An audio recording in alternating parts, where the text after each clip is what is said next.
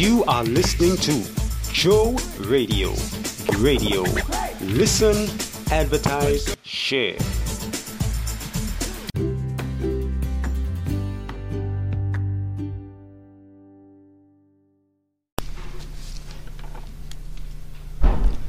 Let's pray. Lord, we ask that you will be in our hearts and minds as we open your word today and contemplate these words that seem to be in contradiction to each other, that have a improper balance. Help us, Lord, to see the balance in our lives as we respond to your teaching and your love. We pray that in Jesus' name. Amen. So, we've got some really interesting words here in this morning's scripture lesson to be contemplating. And to start off with, I have a question for you. If I were to ask you, what is your philosophy of life? Would you be able to tell me? Would you be able to give me the life philosophy, those beliefs that you operate out of in your interaction with the world day by day? Because our philosophy of life comes out of the way that we live our day-to-day existence. Most of us don't think of it as a mindset, but it is, because the attitudes that we wake up with in the morning and how we treat other people all day long, how we approach a new situation, the things we spend our time and our energy and our money on are worth thinking about in our hearts and in our minds. So this morning I want us to talk about that for a little bit and examine out of our life philosophy how we create the legacy that we leave behind in this world.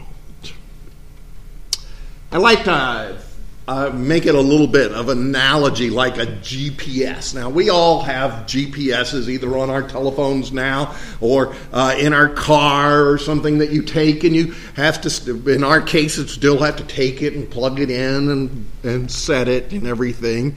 And I've often said that this wonderful technological advantage that we have in our modern day society is still very much like getting directions from a blind man.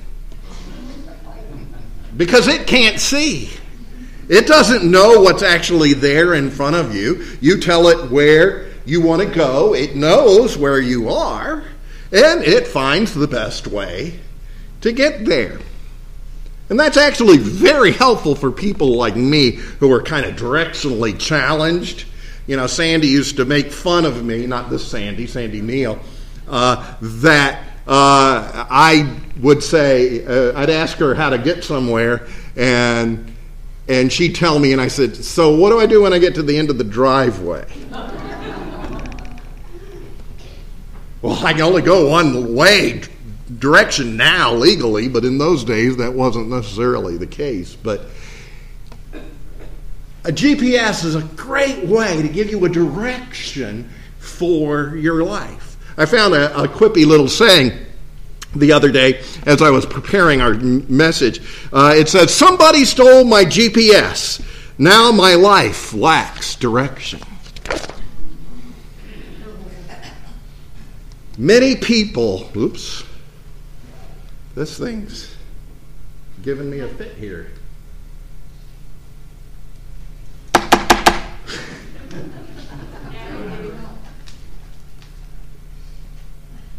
It jumped really far. Okay. Oh. I'm missing one, huh?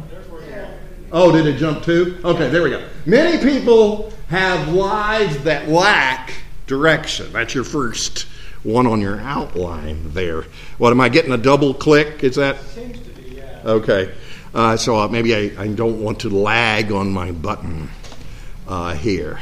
Many people have lives that lack direction. You ever met anybody like that? Maybe you might be like that.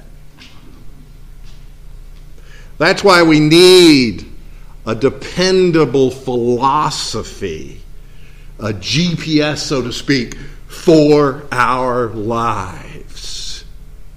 With a reliable philosophy of life, we can program our life with a set of beliefs, values, and priorities that will guide us to our destination. The best source for that philosophy, of course, for us Christians is Jesus. Because the Bible tells us He is the Word of God, come down from heaven.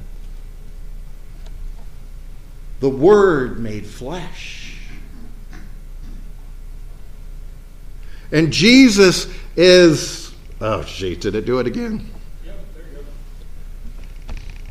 Jesus is God's revelation of the way our lives should be lived. All of Jesus' teaching on life was based on love. That is the important truth that we simply cannot miss in our reading of Scripture.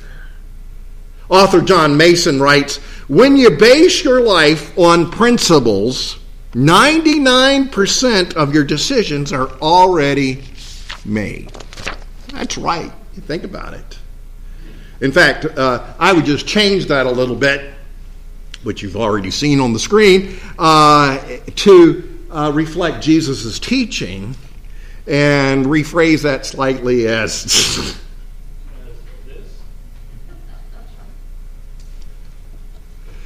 When you base your life on love, 99% of your decisions are already made.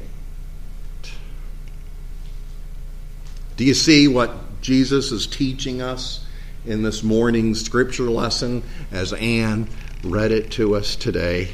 He's giving us, his listeners, a new picture of what their lives should be like. Luke chapter 6, verse 17, you'll note that Jesus was surrounded by a huge crowd. There were all sorts of people there when Jesus was speaking those words from this morning's scripture lesson.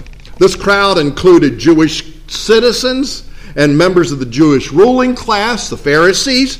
It also included folks from Tyre and Sidon, those were pagan cities that practiced Baal worship. And of course, there were Roman troops who exploited and oppressed the Jews. These folks were standing shoulder to shoulder with their enemies as Jesus spoke those words when he said, love your enemies. Do good to those who hate you. Bless those who curse you. Pray for those who mistreat you. He was introducing those people in that crowd a whole new way of looking at life. This is how things work in the kingdom of God. Jesus was saying to them, all of Jesus' teachings on life is rooted in love. I'm constantly amazed how many Christians miss that very simple truth. There's a reason, of course. And it's written right there in your scripture lesson for today, if you look at it. And that's because they weren't listening to the teaching of Jesus. Verse 27 of this morning's scripture lesson, Jesus opens up this passage by saying, "But to you who are listening, love your enemies." Isn't that kind of interesting that he would start by saying, "To you who are listening"? How many school teachers would like to say that before they get ready to teach something? To you that are listening. Because how many of the kids out there in the class are not? So this preacher standing up here this morning says, "To you who are listening, I want you to hear the Word of God." Not everybody is listening. Any day in your life, not everybody's listening. Have you ever talked to your spouse or maybe to your kids? It doesn't matter how old they are. They can be adults when you go to talk to your kids and they're not listening to what you're saying. We read earlier in chapter 6 of Luke's Gospel, in verse 7, that the Pharisees, the Jewish leaders, were watching Jesus. They wanted to be able to find some way of accusing him for doing something wrong so they could find some foundation to take charges up against him. But they weren't listening to him. Then we read in verse 19 that lots of people in the crowd were reaching out to touch Jesus because they'd seen the power of his healing going out from him to some other people, so they wanted it for themselves. Some of them weren't really listening either. They just wanted him to fix their situation. They're not so difficult, not so different than we are they? Some of us come here on Sunday morning and we sit down in the pew and we mark our hymns and our hymnal so we're all ready for things to happen, and then we just kind of click off our mind until I say it's okay for you to leave, and then you just go on your way. We might be tired. We might be distracted. We might even be angry with someone else. We're not even sure why we're here. It's just something we do. But we need to come and listen. Listen for the Spirit speaking to us. Through the songs, through God's Word, through even this useless person standing before you. We need to open up to learning something new through God's Spirit. Listening means being open to change. Listening to God means being obedient to God. Oh, there's a word none of us likes. Obedience. We all want to do our own thing. Jesus knew that. It wasn't that different in his day that it is for us today. He knew most people aren't ready to have their life philosophy turned upside down. But to those who are listening, Jesus offers teaching on life. That time it didn't work. Jesus offers teaching on life that provides not only hope, but salvation as well.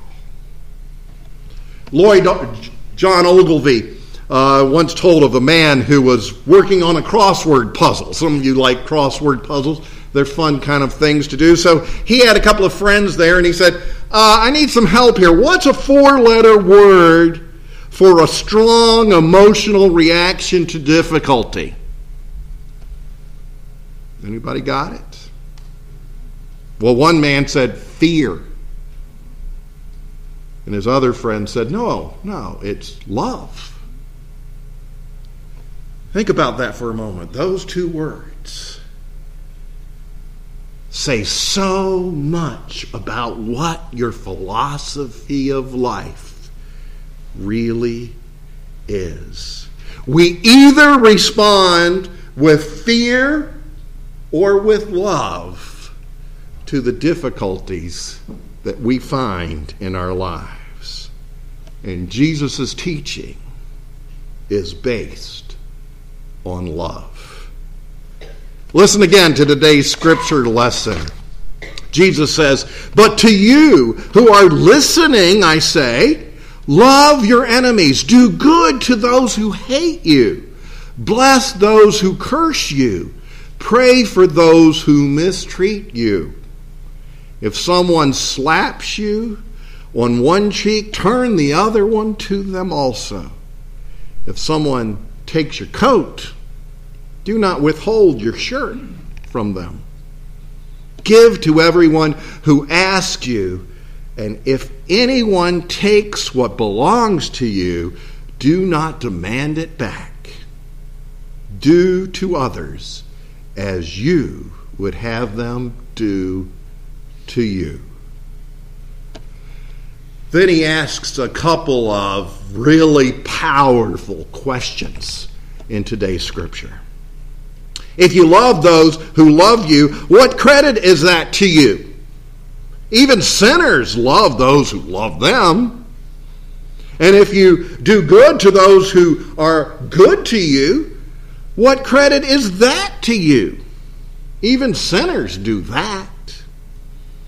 And if you lend to those from whom you can expect repayment, what credit is that to you?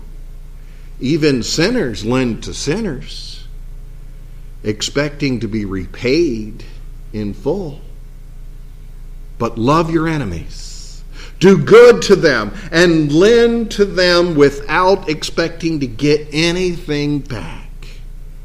Then your reward will be great, and you will be children of the Most High, because God is kind to the ungrateful and wicked. Be merciful, just as your Father is merciful. Do not judge, and you will not be judged. Do not condemn, and you will not be condemned. Forgive, and you will be forgiven. And it will be given to you. What an amazing passage of Scripture.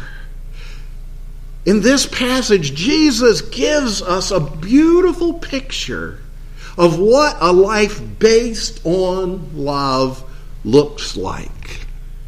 Now, I can hear what some of you are thinking, almost out loud. You think, well, that's impossible. We can't live like that. People take advantage of you if you live like that. It demands too much on us. Who can love their enemies? Who can do good to those who hate them? Who can pray for those who mistreat them?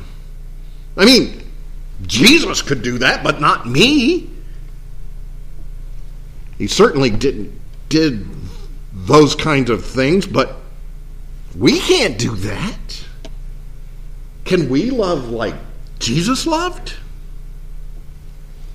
The answer is, through the power of the Holy Spirit, yes, we can.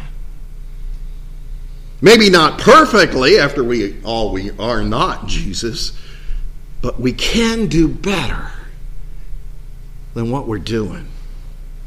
We live in a fear-based society full of anger and hatred and revenge It just makes you sick. You watch the news and you go, oh, geez, doesn't anybody like anybody else anymore?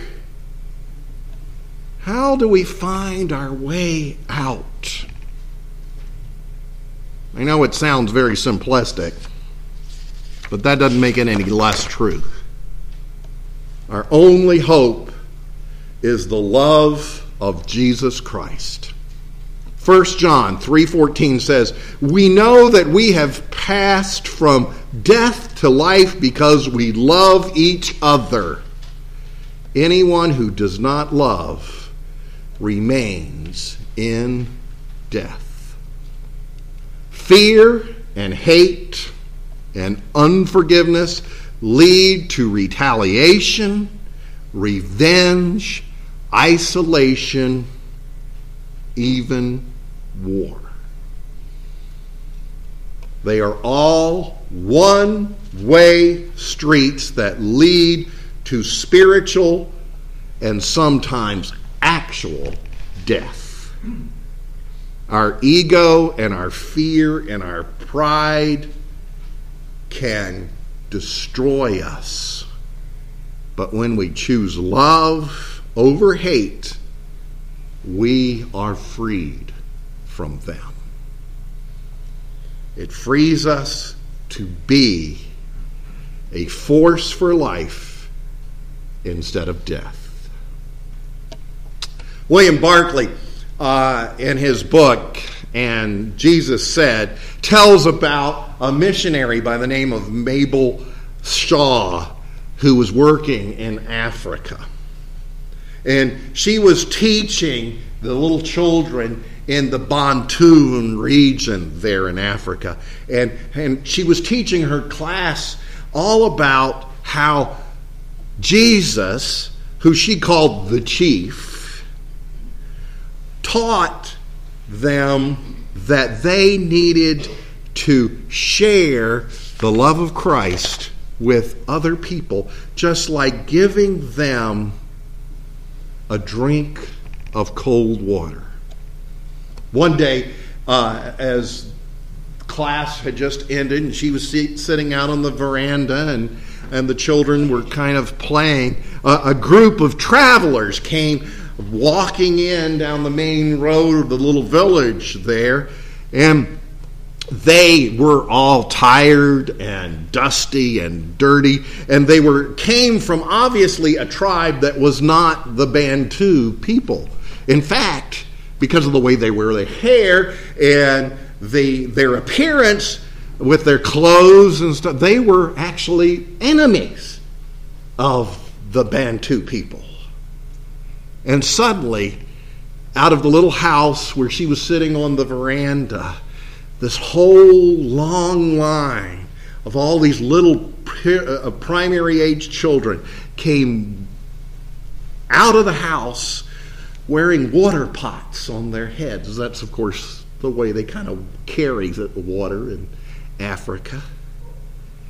And they went up to these travelers on the road. And they were kind of frightened. They were bad people. They had been told by their parents that they were bad people. But they stopped and they said to these travelers, "We are the chief's children, and we offer you a drink."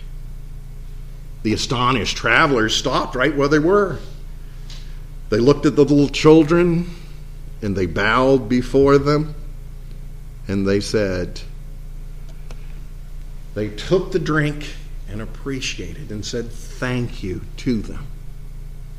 After the travelers went on their way, the children were all excited, and they went running up to Mabel Shaw, and they said, "We have given thirsty men a drink in the name of the chief." And William Barclay notes that in that moment, the teaching of Christ broke on those children, on Mabel Shaw. He writes and says, "In any ordinary village, had these men come in and asked for a drink of water, the response would have been, 'No, you're not from around here. Get your own water.' But the lives of those children were changed by her teaching of God's Word from the words of Christ. Folks, you know the situation in our world today. Do you really see any other hope for our world than the love of Christ as it is revealed through God's people? Madeline Lingle writes, "Love isn't how you feel, it's what you do."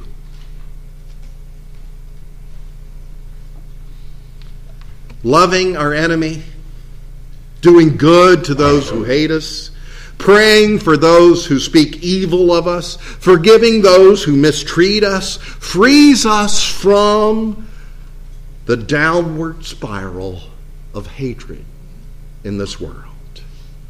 Ephesians 4:31 and 32 reads,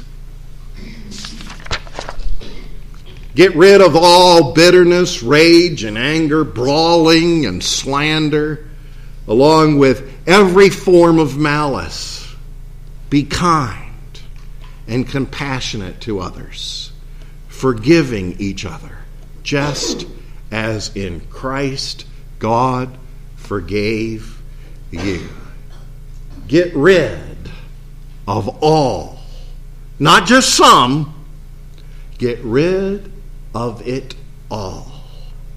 Don't hold back any tiny crumb of bitterness or malice.